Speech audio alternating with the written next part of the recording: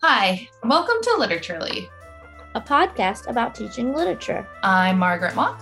And I'm Paige Wallace. And today we are deep diving into Nella Larsen's Passing, which we've talked about this book a few times on the podcast at this point. In our most recent episode, we talked about it. And so we're kind of like both deep diving, but pulling back from that recent episode where we were talking specifically about characterization. And here we're thinking about techniques or approaches to teaching the novel, which, Margaret, you're going to be our resident expert here because you've taught this novel like a couple times, right? Yes, I have taught it a few times in my Women in Lit class. And I'm trying to think if it was 3 times. I think it was maybe 3 times.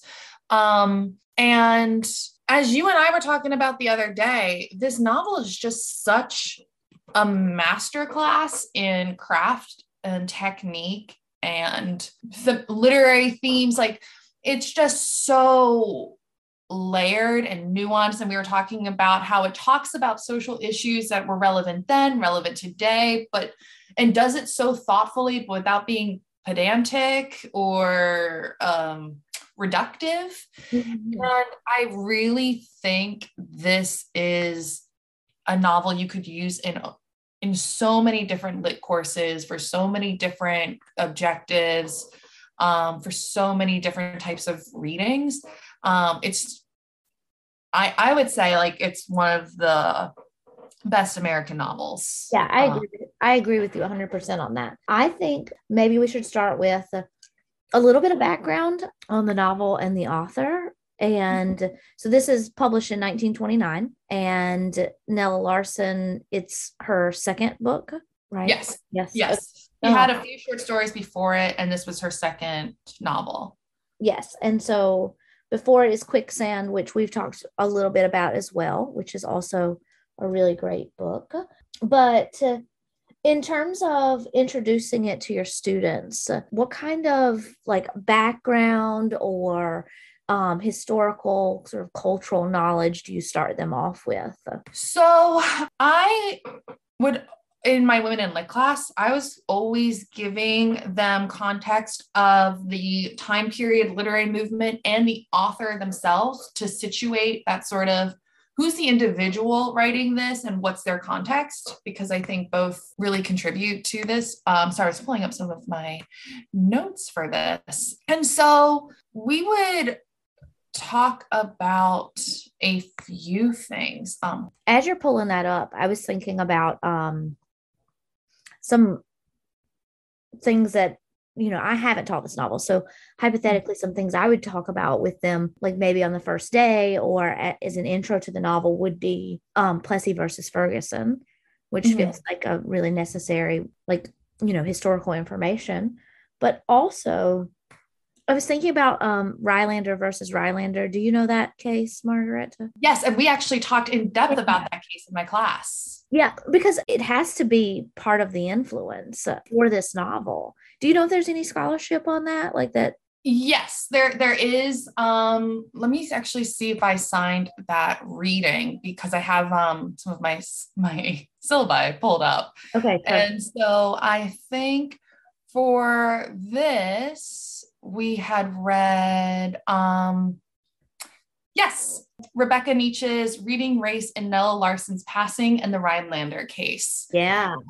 And I actually ran into her at a conference. She had just spoken, and afterwards I was like, "Are you Rebecca Nietzsche?" My students love your article. I'm sorry. I accosted her, but it was so exciting to meet someone who wrote an article that you use in a class and the students respond well to.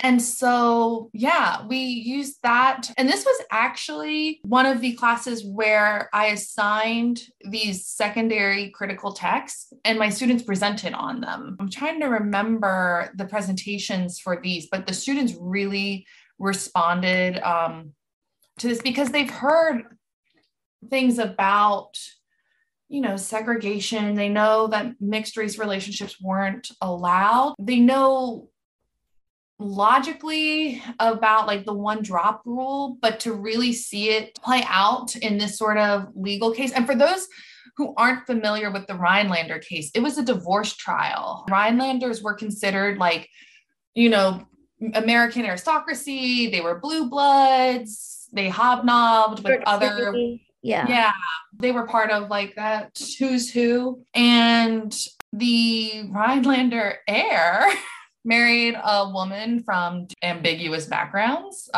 People weren't really sure. So Leonard Rhinelander, a few years later, requests his marriage to be annulled on the grounds of deception. And he said he did not know his wife was Black when he married her, and that so their marriage should be considered null and void. Specifically, the charges were racial fraud.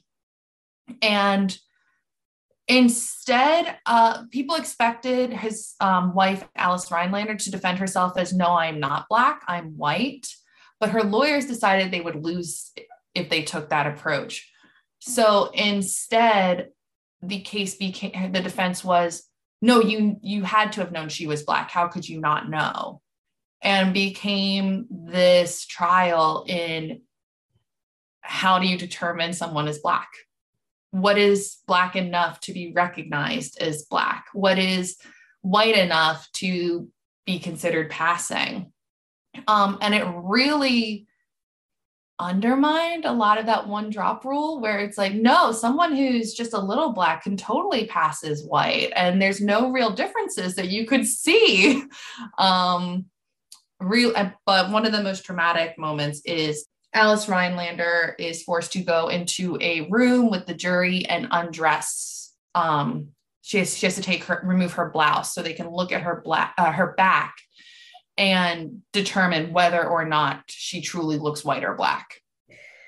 Yes. And then also, you know, part of that, the coverage of that case, I think, where she was constantly referred to as the laundress or the nanny, or there were all these sort of class issues here too, right? So even if she isn't Black, she's not of the right class for this kind of socialite. There's also a little bit of an interesting overlap because you brought up class, where her father was a taxi driver. Mm-hmm. And this is somewhat irrelevant, but Nella Larsen's biological father, not too much is known about his origins, but I believe one of the theories is that he was a taxi driver. Interesting. Mm-hmm. Another thing to note with the Rhinelander case, she had two sisters, and all three sisters sort of identified differently when it came to race. Her other two sisters identified, I believe, as Black, but kind of different relationships with it. And I think it also kind of goes to show the spectrum that the Rhinelander case really exposes the spectrum that there is with race rather than a binary, and the construction of it. That social construct versus like some biological. Mm-hmm. Yeah. And I think Nella Larsen is most interested in that aspect of like the construct of race, the legal construct, the social construct, the communal, individual. And this is where, so to get into how I contextualized it, when we talked about this novel in the beginning, I talked with my students about there is your external identity, which is how the world sees you and identifies you accordingly, what the world projects upon you and tells you that what you are and what you can be based on how they see you. There's your internal identity of who you are on the inside, what you think, what you believe, what you like.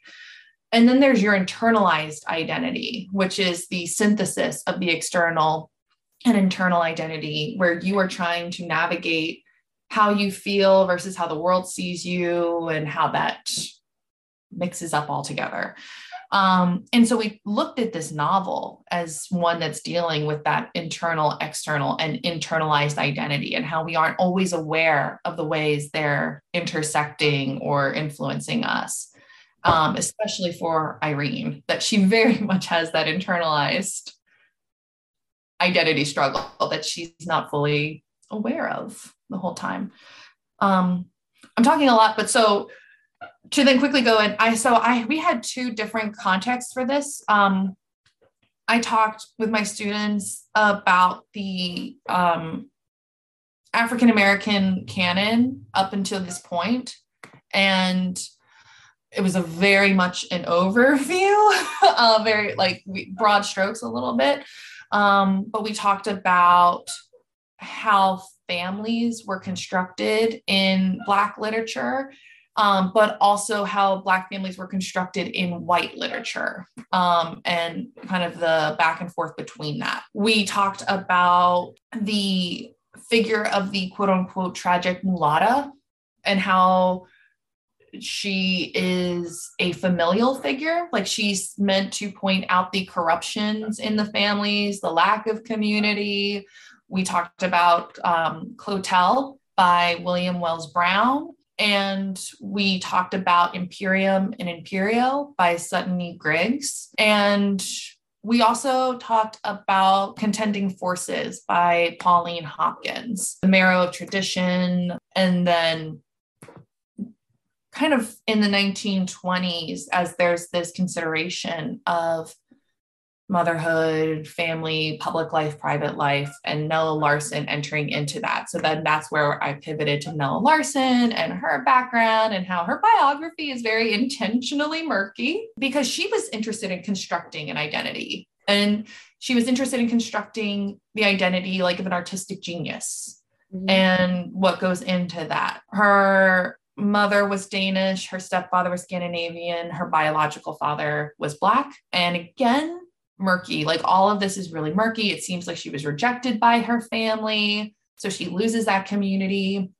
She goes to school at Tuskegee, I believe. Really doesn't like the way they teach family values there. I think she drops out over uniforms for a little bit, or at least has problems with uniforms. I'm trying to remember now. And then kind of really searches for her community and joins with the Harlem Renaissance for a little while before being accused of plagiarism and falling into obscurity. But I really put her into specifically the modernist context. So thinking about her relationship with modernism, with that subjectivity, that we're not getting an objective capital T truth.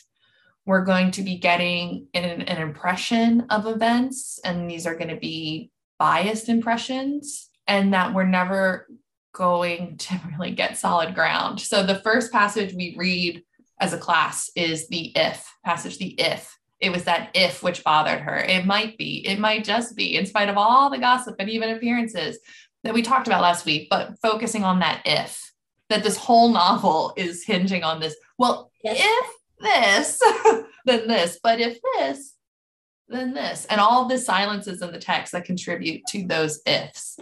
Yes. Okay. So one thing I did want to say, it was Fisk University that she. Fisk. I knew I wanted to say Fisk. Yeah. So, but I think you're right in terms of like that if question and the murkiness of it all, the ambiguity, and it seems really relevant to bring up like her own biography there and how she's grappling with that if question in this novel. So I told you that I watched the Netflix adaptation.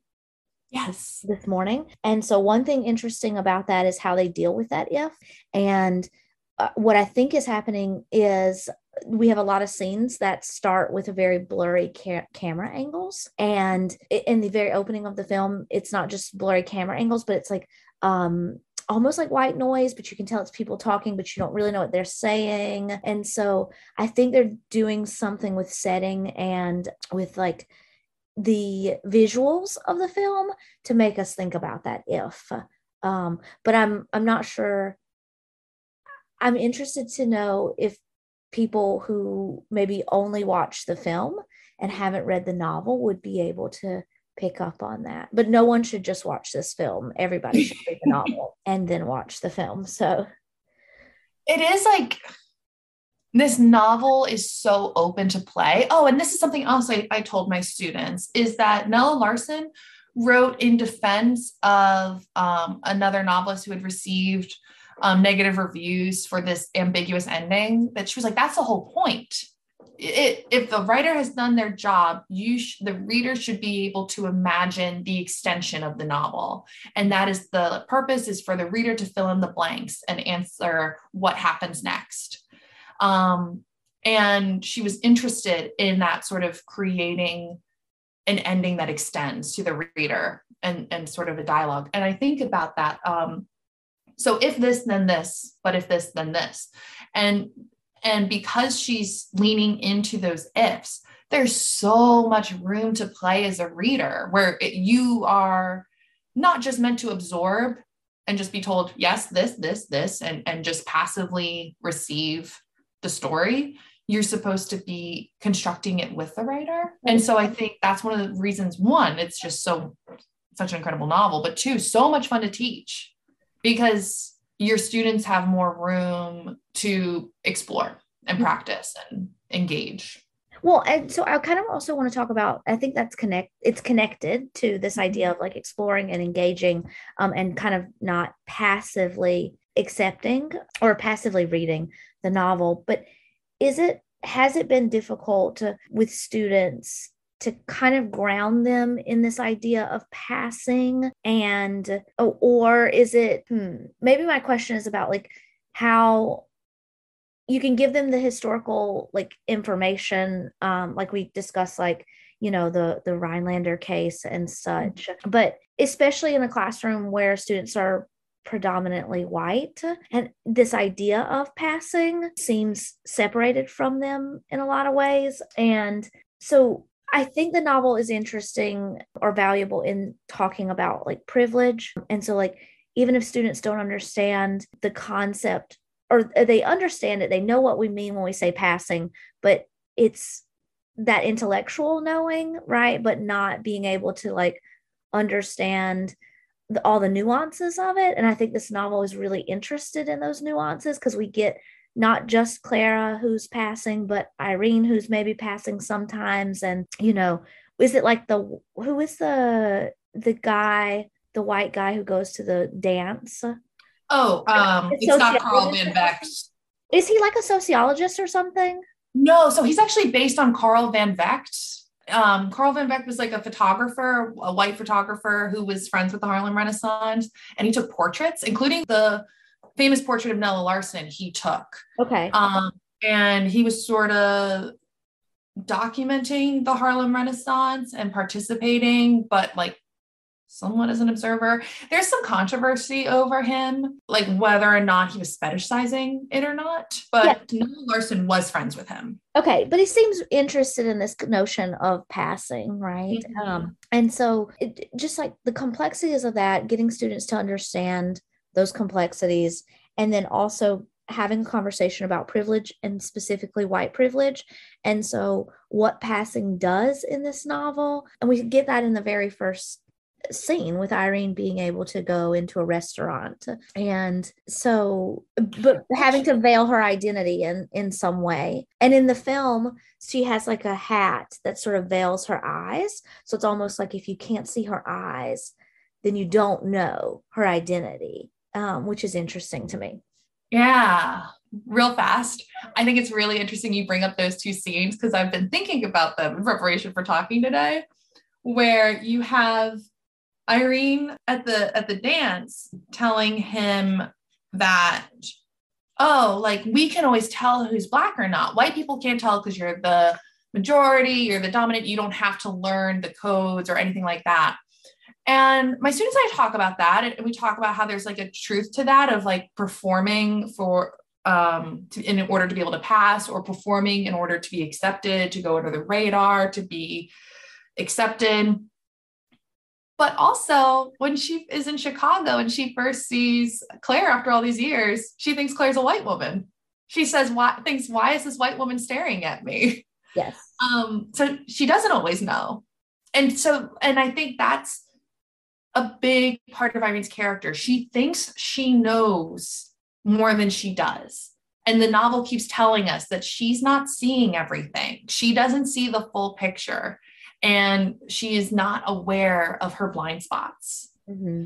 And so if she's our narrator, I was saying getting past us, but you know, what are we not getting? Well, that limited narration is connected to that what if question, right? What if the narrator changed or expanded in some way? But also that notion of like some people know and some people don't, and the fear of knowing, even though Irene doesn't recognize Claire at first and think she's a white woman, it does seem that Claire's also got that same notion, which is why I'm guessing like she won't have like a black housekeeper or a black like maid or anything like that, because she feels they're more likely to be able to see that shared identity or something.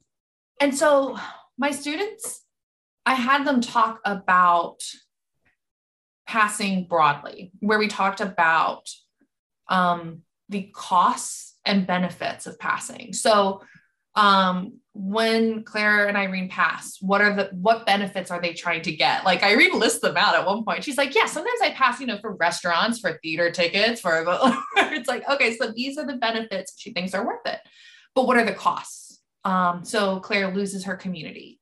Mm-hmm. Claire loses her sense of identity. Claire loses, to an extent, her reproductive agency. She doesn't want to risk having any more children because who knows what will happen with the next pregnancy. Mm-hmm. Things like that. And then we extend it further where I make sure to emphasize that while there are different types of passing, we cannot lump them all together, that there's different context to them. But we talk about what are different types of passing. And they talk about straight passing. They talk about passing as like a native, like white person, like someone who was born in the country they live in.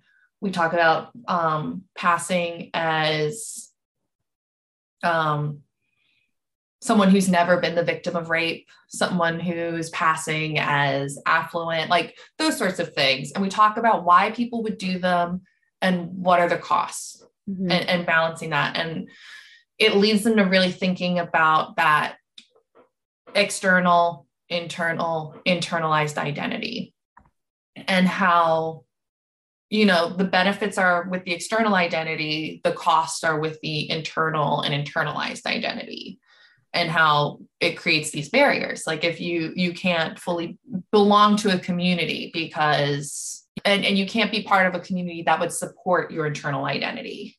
Mm-hmm. And we talk about that, how that plays out in the novel, how that's shown. And it's a hard line to walk because I do not want my students to think the novel's like taking a moral position on this. And I don't want in our class for us to take a moral position on this. Like when we're talking about the costs and benefits, we're not saying this is why someone should pass or this is why someone should not pass. Right. It's very much just how this gets connected to the narratives we tell in order to create and construct these identities and to challenge them or perpetuate them or subvert them. That passing is about a narrative, that you're rewriting it to be like, no, I have the same story that you do. So you can trust me. You can allow me access here. I would have to think about this more, but I wonder if there's something useful in having that conversation where you're not making a moral judgment on the passing that's happening in the novel, but then also looking at like what we might consider like racial appropriation today, mm-hmm. right? So thinking about like in Hollywood, there's a lot of pushback on like Ariana Grande, who is, painting herself as like Latino. Yeah, we've got all these cues that maybe she's trying to say that she is, even though she's not. Or even something like Alicia Gaines' book Black for a Day, which looks at like, those the white fantasies of race. And so there is like a moral, mm-hmm. right? And so like, how could those two things be in conversation and see the differences? And I think that would have to be a very careful conversation. Like it would need a lot more thought and planning from me, or from anyone as the instructor, but could be useful. I will say at the end of reading this novel, my students will bring that up when we're making connections, because the way my class was structured was we would start and end the novel with these critical texts. So you would have students, and so I'd have students lead the discussion about these critical texts, and then they would lead the class in a Q&A session where they would pose questions to the class for them to answer. And some of the things they could ask were to prompt the class to make connections between the critical text, the work of fiction, and any sort of other text or cultural event or whatever else. And so they would bring up Ariana Grande. They would bring up blackfishing. The Kardashians came up. And I would sort of let my students talk that out, because during the Q&A sessions, I let them know up front, I was not a participant. I would answer clarification questions if they wanted to know like an objective fact, like, did this happen or did this not happen? And I would intervene if it ever got inappropriate, but it never really got inappropriate. My students, because it was women in the class, I think they were more open to engaging just because they all wanted to be there. It wasn't a required class, but they would have these really thoughtful conversations. Largely, though, the conversation would focus on people of mixed race backgrounds, my students who came from mixed families, and wanted to talk about that and how that construction of race and being asked to choose which one, and the performance people demanded, like, well, you don't act white or you don't act Black, so you're more like X family. You're more like this community, versus being able to access both communities simultaneously. And they were talking through that for good portions. So again, as a white woman, I definitely felt it was not my place to contribute. So let them talk that out, let them work through it. And they would talk about sort of those, like those dynamics of the color line, right? Yeah. And how they weren't articulating it this way, but as someone listening, they were really getting into how a lot of times these identities are made by someone saying, you're this, and giving you the performance you're expected to act out. And I do think we're seeing that in Nella Larsen exploring that of like, what's the performance? What performance are you going to give? How are we identifying these performances? And how do these performances change over time? And can you act out a different performance? My students were really thoughtful with this novel, really were open to listening to one another, connecting it back to the novel, and thinking through how 100 years later we're still grappling with these same questions. I also want to talk about how this novel is a feminist novel. And I want to talk about how the question, do husbands know their wives? Oh, yeah. Because not just Clara and her husband, who doesn't know that, like that she's passing. And we get these dynamics of like other husbands who do know that their wives are passing, but Irene and Brian, that question of like, do husbands know their wives is still relevant for them. And I think purposefully so in this novel. Yeah. It's interesting that Nella Larsen gives us so many different types of relationships, because obviously we have Claire and her husband, how do you pronounce his last name? Because I always wanted to say Bellew, but I've seen scholarship that reads it as Bello. So watching the movie recently, they say Bello. Because they talk about that he bellows, but anyways. And then we have their friend who is also married to a white man, but they run their business together. He's the butcher, if I'm remembering right. Yeah, that's the friend who her husband knows. Yes. And so I don't even know if she's passing. Like she's passing when she meets Bellows, but she's still married to a white man who knows, they're running their business, that it seems like they're a partnership. Like that, and showing us that you can have this sort of interracial relationship without some secrets. I don't want to say she has no secrets from her husband, because we don't really see beyond that, but everybody in this novel has secrets. And then we have Irene and Brian, who very opaque. Yes. And so I like that Nella Larsen's not just like, oh, if you marry outside your community, you will have a doomed relationship. She's looking at the different intersections. And Brian, as you were saying, I don't think knows Irene, but Irene doesn't want him to know her. No, Irene does not want him to know her. And so Irene is not a terribly sympathetic character, at least from my reading. What would you say, Margaret? No, she's not. And my students always end up disliking Irene because they see her focus on status. I don't dislike Irene. I think that Irene's manipulative, but I think all the characters are. It's just only Irene from that limited narration. We only see her manipulation. Mm-hmm. I like both, but my students, so we talk about the intersections, and this goes back to what you were saying about privilege, that this novel just shows us so many different intersections. So we talk about her maid, who's described as like darker skinned. We talk about the other women and men in the novel and what position they have in the hierarchy and how Irene connects to them, relates to them, or distances herself. And she's married to Brian because he's a doctor. And so she is like Claire, she has married a man because of the privileges he affords her.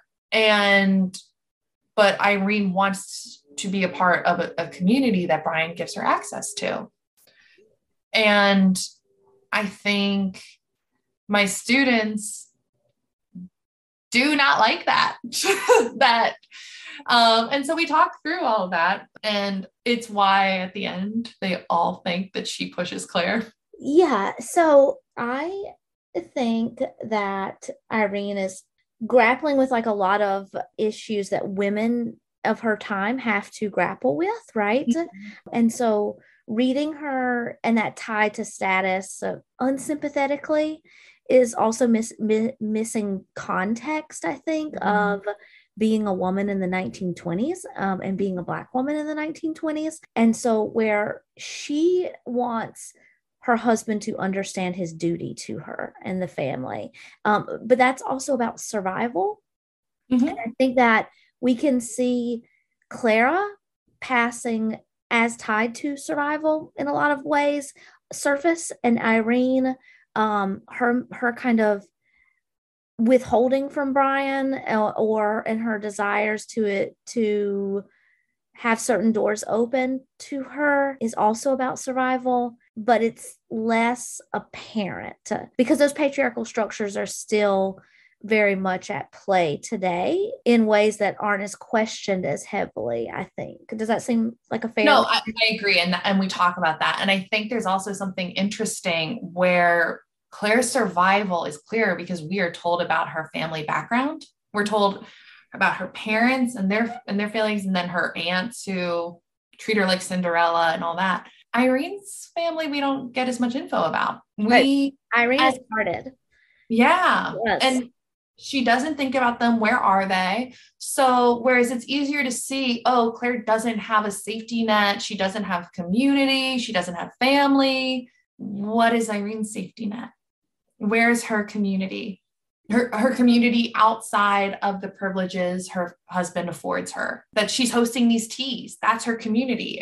But if she doesn't have that financial status, that respectability, she's not fundraising for the NAACP anymore. She's not hosting the balls. She's not in the inner circle anymore. And teaching a woman in lit class, they're kind of primed for that. But I will say my students, I think, are against Irene because she does not offer community to Claire. And they want to see that like sisterhood, that coming together and women supporting other women. And they don't see Irene as supporting other women.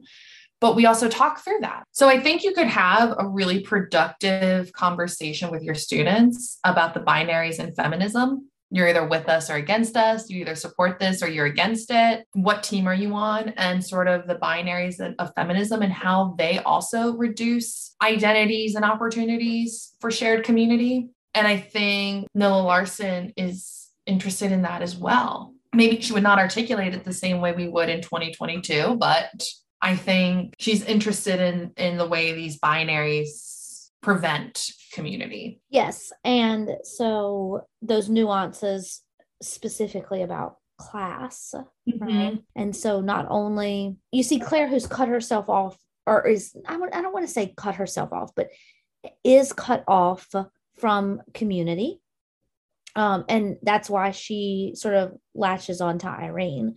But then Irene, if we of that binary of you're either with us or against us kind of thing, is cut off in other ways because of class, right? And class privileges. And then you have colorism, you have family, you have sexuality, you have gender, and all of these are swirling in the novel. And you can look, I mean, when teaching the novel, you can have your students trace different images that are used with this, that you could assign your students at the beginning, like break them up into groups and ask them to track images of class, images of femininity, images of masculinity, images of color, colorism, whatever else, and see kind of what is being associated with this, how binaries are being created. Because Nella Larsen's such a visual writer. We haven't really talked about that, but such a visual writer and so interested in aesthetics. And I think this is a novel that can be really useful for transitioning your students from observing to analyzing. And seeing, like, looking at these images she's giving us, how they come up again and again and again, and how the meaning changes with each use or takes on new layers. And I think can be really productive to do that with identity, because our students are so interested in talking about identity. And this novel is about identity politics. Yeah. I would also assign the film. I think it tries really hard to get that ambiguity at the end as to what happens to Claire. Did Irene push her? Did she fall? Did her husband push her? All these things. But also back to that, like, visuals and getting to different versions, right? The adaptation, I think, paints Irene as a more sympathetic character. And whereas the book, it's easier to see her, I don't want to say as a villain, but it's easier to dislike her in the book. In the novel, it's clear how she is complicit in systems of oppression.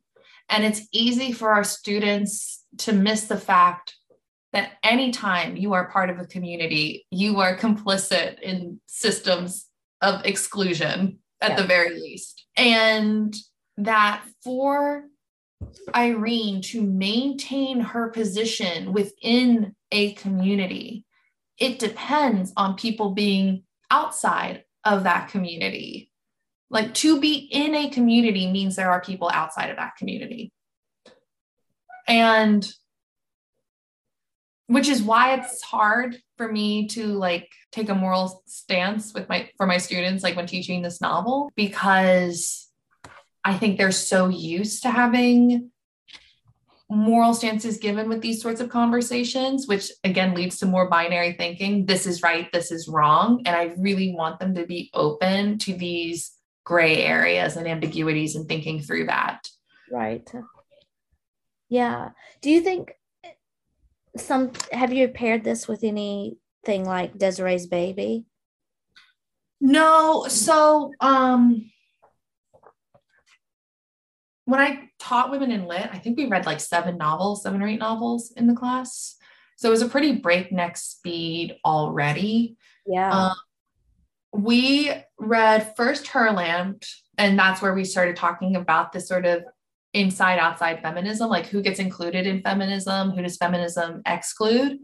And then we read House in Paris by Elizabeth Bowen, though sometimes our first did Kay Boyle's Plagued by the Nightingale, which they hated to an unproductive point. But House in Paris they really liked. And again, it started posing these questions: who's allowed in the house, who's kept outside of the house. And so they were kind of open to having these conversations when we got to Nella Larsen's passing. And then the book we read after this was Patricia Highsmith's The Price of Salt, now known as Carol. And we were more looking at it in the context of whose families are valued and who's allowed to have a family, who's allowed to be included under family protection and who's not. And I think that would be really interesting. Like there's so many things you could pair this with in a really interesting way. If you paired it with Desiree's Baby, how would you teach it? I don't know. Oh. I was also thinking of Toni Morrison's short story. Help me. Yes, which is different, but also maybe connected in some way. Sorry. Oh, I was just gonna say that teaching this novel, I think also the fact that it's like it's short and just like it's on the surface, our students find it easy to read, right? Or I think they would. And it's a pleasurable novel and fast-paced. It's fast-paced, but then to kind of you can spend a lot of time breaking it down, I think, because it is shorter. I also think this is a novel that is worth teaching like in the first third of the class. Like I would not start with this novel because this, as we talked about, there's so much play for it. This is a really good opportunity to start handing the reins over to your student. It's why I did Herland and House in Paris first, where we did more unpacking together, and passing is where I started to turn things over to my students. So there was a lot of work they were doing together. Like I would give them like find prompts of like, okay, find a passage that you think talks about masculinity, find a passage you think talks about femininity, break it down in your groups. And then we would talk about it as a class. And then we've talked about this in a previous episode, I think, but this is the novel where I would have them at the end argue what happened. But you can't use the ending to justify your answer. You have to find a passage from elsewhere in the novel to support your interpretation of the ending. So if you think Irene did it, what's another passage in the novel that lends credence to her doing this? If you think the husband did it, where's that? If you think Claire did it herself, if you think it's just an accident, where's that evidence? And so moving them to start doing a more holistic reading and not just cherry pick. I mean, there is still some cherry picking, but and then they would do that in their critical response. So then they'd have to respond to someone and who might not agree with their interpretation of the novel. And then we would talk about it as a class overall and get into that ending and defending how you're going to read it, and how you will account for other people's interpretations. And that really got us on the path of your reading can be diametrically opposed to somebody else's, and they can both be valid. It's again, so breaking that binary of analysis of, well, which one's the right one? Because that's what they always ask too. Like, well, so what really happened? Give us the answer. I can't do that. Nella Larson is not given me that Cliff's Notes. She wants us to figure it out and decide and defend. And that's the best thing about this novel is that we don't have that concrete. It's just the if. Definitive end. Yeah. And so I think it's a really good novel to start giving your students more agency and getting them more comfortable with the ambiguity of literary analysis. Yeah, that sounds like a really productive use of the novel in class. So fun. They get really passionate about it too. But again, as I said, every time I taught it, most of my students were like, Irene did it. And there'd be like 4 students who were like, I really want you to teach it again and have them watch the film or show the film and see if that impacts. Because I'm not sure if it will or not, but I think she's more sympathetic in the adaptation. I think they did that purposely so that you can't say definitively at the end if she did it or not. Mm-hmm. It is interesting because film, I think it's so hard to have an ambiguous movie. Yeah, so it's like the way they handle it, we see like a lot of arms, right? Mm-hmm. And so it's like, is Irene grabbing Clara to keep her from falling, pushing her? It moves very fast there. So I think it's well done. It definitely tries to stick to that feeling of like, we're not sure how this happened. But yeah. I do want to say, because I'm open to the ending, the other thing I would love for students to track if I taught this again would just be silences. Like I tell my students to keep an eye out for the silences, but I would love to assign a group to places where sentences end.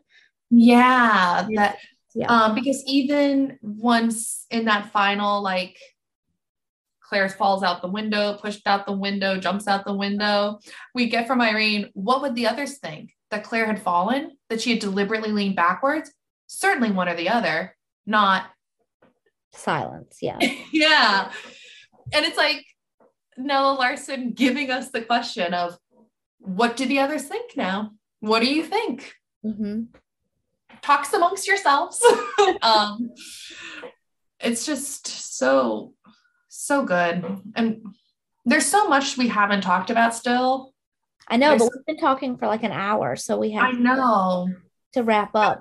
About like shifts in perspective. We haven't talked about, World War I or like the eroticism that takes place, the queerness, the Felice in it. We haven't talked about motherhood. Claire saying there's other things beyond motherhood, and Irene being like, what else could there be? It's just so much. So wrapping up with dream course, I think, Paige, I'm going to speak for both of us and say our dream course would be teaching passing the novel and film. You could do a whole semester on that and read so much literary scholarship and film scholarship and historical texts and do a whole semester, I'd say. You could, yeah. Or you could do like a mini workshop, Yeah.